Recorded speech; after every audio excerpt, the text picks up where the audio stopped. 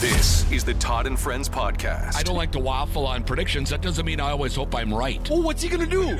Oh, come on. I'm with you. So, thank you. Yeah, I'm with you. Todd, I knew we'd agree on something here. From the KWLM Sports Studio, with thanks to Heritage Bank, member FDIC, equal housing lender. Here's Todd Burgett. Hey, thanks for joining us for the podcast once again today. A Friday, we head on into the weekend, and our friend Jeff Asche joining us in studio today, and Lefty, beautiful weather we've been having. It's going to get a little hot, but that's okay. We haven't had much of that. It's been is fantastic golf days, and hopefully it holds for you next weekend. Is it next weekend or the week after? 2 weeks? Yep.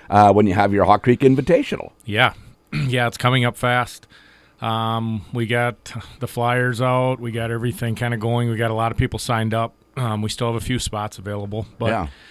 To do that, you need to go to the website. There's a link. I could certainly send it to you if anybody's listening that wants it to, but you just go to the site and prepay, and it makes it really slick on the morning of it. You don't have everybody waiting in line to pay, and you can just get on with going to the range and everything. So, yeah, hopefully it'll be good weather. I would assume. You usually get a pretty good chance of good weather in August. Yeah. Maybe a little toasty. Yeah. I'm planning on playing at Sleepy Eye tomorrow. They have a similar one. Okay. Their invite is tomorrow, so we're going to go down there and play with a few guys. So looking forward to that, too. Caleb does a really good event down there, and he's helped us with ours, too, over the years. Yeah, I was going to say, isn't he kind of one of the guys you went to for a little advice on how to run a single day with a Calcutta? Yeah. And even last night we were talking. We had our scramble at Hawk, and had a few guys over in the patio afterwards, too, and just kind of kicking it around. It's guys that have played in it, guys that want to play in it, type of a thing, and we always kick around having the way it's set up now is you play 9 and then you do the flights after that. Championship flight would get an additional 18, and then all the other flights get 9. And we've been talking about having the first 2 flights, so the championship and the first flight get 18 holes extra. So they would both have 27. Mm-hmm. So we're going to kind of poll the audience. We get some seniors and stuff in it too, and they potentially wouldn't want to play 18 holes, and then you got to decide, do you not do it for that reason, or do you just try to get it out there so everybody understands that that's what it is? And I don't know if there's, a different way to do it too, that you can choose to say, that you're in a different flight or something too if you didn't want to play. But so there's some things there. We're trying to make it unique a little bit too. And one of the things that we do that a lot of don't is we have a couple big proxy prizes where you can win, a substantial amount of cash just by hitting one closest to the pin on a hole. So you do? Okay. You could be having a bad day, but still, I can't remember if it was $300 or something. I mean, it's nice. Pretty nice prize. So, so that kind of gives everybody a chance. Any of us can slap one up there and get lucky, and or hit a really good shot, one of the two. Yeah.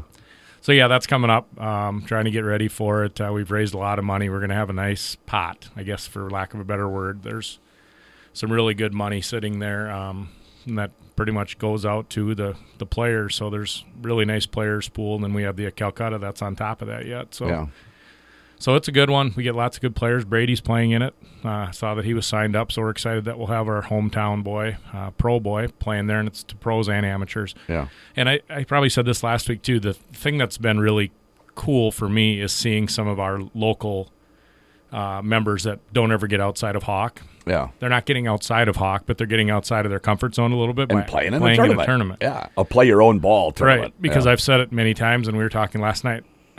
It's so easy to think that, you play in a tournament because you're the best players. That's the only reason you go and play, right? I can't play with the best players. Yeah. But that isn't how these are designed. Of course, we want the best players because that's what builds it. Those are the people that are spending money on it.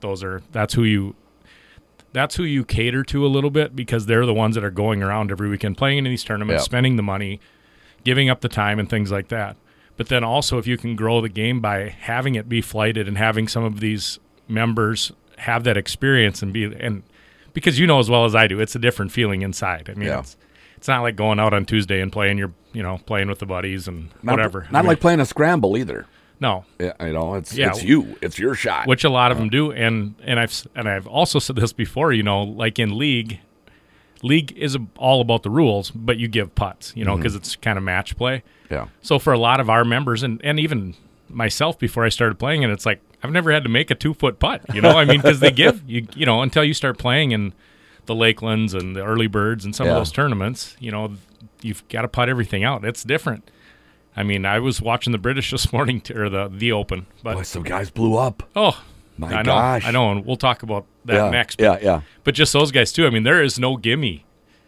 I mean, a couple feet there when the wind starts blowing and stuff, because that's they said. They go, it's getting windy today. You're going to have to watch it on the short putts. You know, you're thinking about the wind while you're putting. Like, putting isn't hard enough already. I know, right? So from that, I know there's guys that didn't have those nerves, but I also saw, just the way they reacted. And some of them left with some cash. We had some local guys that they would have never been in another tournament like that, and they left with some money, and they're signed up again this year. So I think that's what grows it. There you go. And then they go talk to a whole new group of people, too, about it and what their experience was, and, it just promotes it. And that's what we're trying to do. Obviously, we're proud of our course there. We're proud of all the courses in our area. We have some really nice courses that we don't have to travel very far to, and it just kind of helps promote it. And it's a fun thing to have. Who's your defending champ? Our defending champ is Jonah. It's bad that I can't think of his name. He's friends with the Street family. It on you. Yeah. Okay. It's Dorer, I think is how you say it. But, okay. But he is a South Dakota State golfer. Okay. But, he's coming back? Got aspirations. I don't remember. I don't know that he signed up yet. I thought he might have another tournament. Still time, but. Danny won it 2 years ago. So. Yeah, that's right. So, yeah, we've got a lot of the Good Eagle guys are there. Got some guys coming from Sleepy Eye, Mountain Lake. We kind of all, do that circuit. They each have their own invitational. So it's fun to have everybody come, but then also try to keep thinking of ways to improve it and everything else to just keep growing it, basically, because it does take a lot of work and be easier not to do it. But it's a fun thing, and, it's starting to kind of get its own, I don't know, shtick, I think. Brand. It's called the Hawk Invite. It just has a nice ring to it, know. And it's branding. And everybody's like, when's the invite? When's the invite? Yeah. So yeah, it is about branding. Yeah, no doubt. So that's a lot of fun. So how do you do that then? So you play 9, and then you flight, and is the Calcutta after 9 then too? It is. Oh, okay. So that would be the only thing that we're sensitive to that, because you don't like sitting around for a long time. I mean, it's fine for a little while. You have a beer, we have food, that's included. So you have a good lunch and everything too, but when the amount of money that we get in each of our Calcuttas, it takes a while to go through, and it's just the first 2 flights. Yeah. The other ones are like a modified Calcutta, like you can buy yourself for X amount of dollars. If you don't want to, then kind of a player's pool almost. Yeah, kind of like that. But you're putting it in. It's like you have your own team for, let's say, $50 or whatever it is, or $40, and pretty much everybody buys themselves. But if not, I'm drawing a blank how we handled the rest of it, or if that was just it. That's just however many guys did it. That's what you were playing for. But anyway, and there's still the players' pool. I mean, we still have the money that we start with. The Calcutta is just additional. So that would be the only thing that I'm constantly like, I've thought of some different ideas, like even like a silent Calcutta, like where you silently bid. Okay. You put in, and you're like, for Todd, I'm putting in $300. Okay. And that's wasted money, but I couldn't think of a better bet. But I was just trying to think of a way to make that quicker, but not hurt the pot. Yeah. And even if you hurt it a little bit, but doesn't make the whole experience better or something. But it's just the live auction part is what pumps up the money, though. Well, isn't it? And we did have a guy come in and help, and I don't know if he's doing it again, but we also have a local auctioneer that I wanted to ask too, because when we go to Sleepy Eye, they bring in the auctioneer. Oh, they do. He comes in his cowboy boots Fun. and his hat, and and he's in there, and he knows guys, and and he's it's fun. Who doesn't goading people into going who doesn't more? like an auction? And then when you know the people, so then you're like, oh, Jeff Asche, we're gonna let him go for this, and I'm like, can we be done right now? Let's. And of course everybody bids a little more, not because they think I'm going to win, because they think I'll pay for myself, or and you got guys like that. Yeah. And then some people know others better. Like you come from out of town, and we've got a little bit of a sleeper that we're bringing along too. I think tomorrow that Gavin Huseman's coming along, and Brooks. So these young bucks that, how are they going to do outside of their own course? Gav played in the Lakeland and did very well actually. So. You can sometimes come there and get a value, when they're young like this yet, or if they're new to the scene, but you've played with them. And if they kind of break through, that's the way to get them. It's kind of hard you got to put out a lot of money for a Danny and a Andy, and, some of those guys are a Brady, but people pay a lot of money to get some of those guys because, it's obviously the odds are in your favor, having some of those guys, but everybody does have a chance, because especially if you're not. Let's take away the champ flight. Like last year, our first flight was so strong. I mean, most of those guys could have been in the championship flight, just the way it worked out. You get 9 holes, so Yeah. you shoot 37, you have a chance to be in the second flight. Yeah. Because you got 14 guys that could probably shoot around par out of 50, or whatever. So, so from that aspect, it's just it's something that's kind of fluid. And you're always looking at it, and you try to take little things from other places. But we have so many great sponsors. I mean, everybody just chips in. It seems like everybody that I asked are like, "Yep, we'd be interested in doing that." Yeah. And they don't exactly know what they're getting, but they're just willing to promote. They want to be associated the with local it. golf club, and we're still playing with that too. Well, we need to have a tiering system, or we need to do something that tells them. I've thought, well, Carter, make up some T-shirts. Let's just have Hawk Invite on it. Yeah. Those would be something that maybe would become one of those things like, oh, you get and then you have all and the have sponsors. the year on it. Hawk Invite 23. Hawk or Invite whatever. 23 and have the sponsors on the back or something. But anyway, so a lot of things in the works, and it's coming up fast, but we're looking forward to it too. It doesn't need to come any sooner because then we're into August already. So I'm still really trying to enjoy summer. That's right. Well, good luck with that, and we'll talk with you again before that comes around here in 2 weeks. So, were you watching a little of the coverage this morning of the British? Yeah. Yes. There's the guys blowing up. And of course, I say it all the time, but we do picks. Me and my buddy Barry are doing picks, so it's just the two of us. Kind of a thing we do, and just transfer money between us. But did you see Terrell Hatton's 18th hole? I heard about it. A 9. I was swatted leaving. A couple OB, didn't he? I had it on as I was driving, and and those announcers, a lot of them are British or whatever, two of their accents, and they're like, "Wow, he just hit that onto the one green." Yeah. His third goes. Now he took out driver. I think he went 3-wood out of bounds, 3-wood out of bounds, driver way left into the other fairway. He took a quad. Yeah. He was 2 under. He ended up 2 over. Yeah. Barely. He's going to make the cut, He's but he on the almost cut missed line. the cut. I know. By his last hole of the round. Ugh. Yeah, right on the cut line at +2. Well, DJ shoots 81 today. Yeah, 82 yesterday for Justin Thomas. So it's putting some big numbers on him. Justin Thomas right now is off his game. He is coming to the 3M. I just saw this Justin morning. Thomas is. Yeah. So. Great. Well, he needs some FedEx Cup points. Well, and they he's usually had go a bad year. They usually go pretty low at the 3M. Yeah, So, I mean, that maybe will give him a little bit of confidence. What would it be like to make some birdies? I know I'll go to the 3M. For us Minnesotans, he's still a pretty good draw to have. Absolutely. I mean, sit and watch him play. Yeah, he's a big star. For sure. He's just off a because little they don't right get now, a lot so. of them. They don't get a lot of them. Tony Finau, I think, has been there. And yeah, he's the biggest guy. So, I mean, to get somebody like him. Yeah, we're not an elevated event, and I haven't seen either where they're planning on making the 3M Open an elevated event at some point. I heard that they're going to rotate some of them around, that it's not going to be the same events every year. Some will be, of course, like Nicklaus's tournament in Ohio. That'll be an elevated event of the Memorial every year. Yep. But some others will rotate around, so hopefully one year, not in the not-too-distant future, they'll have the 3M be one of the elevated events, although we can't look right now too far into the future for professional golf because we don't know what it's going to look like. True. But if they get things settled and they do keep doing elevated events or designated or whatever they call them, hopefully they wind up having them come to the 3M and have like a rotation. Yeah. Because then you'd get all the big players. Boy, that'd be a lot of fun. Yeah, I'll be interested to see what the list is because, with Liv now and stuff too, there's still a lot of really good young players. So some of these guys, and again, I know them because I pick golfers every week. So some of these tournaments you get in, like the Barbasol, and you're like, who the heck are these guys? Yeah. Who are these guys that we're picking here? Yeah.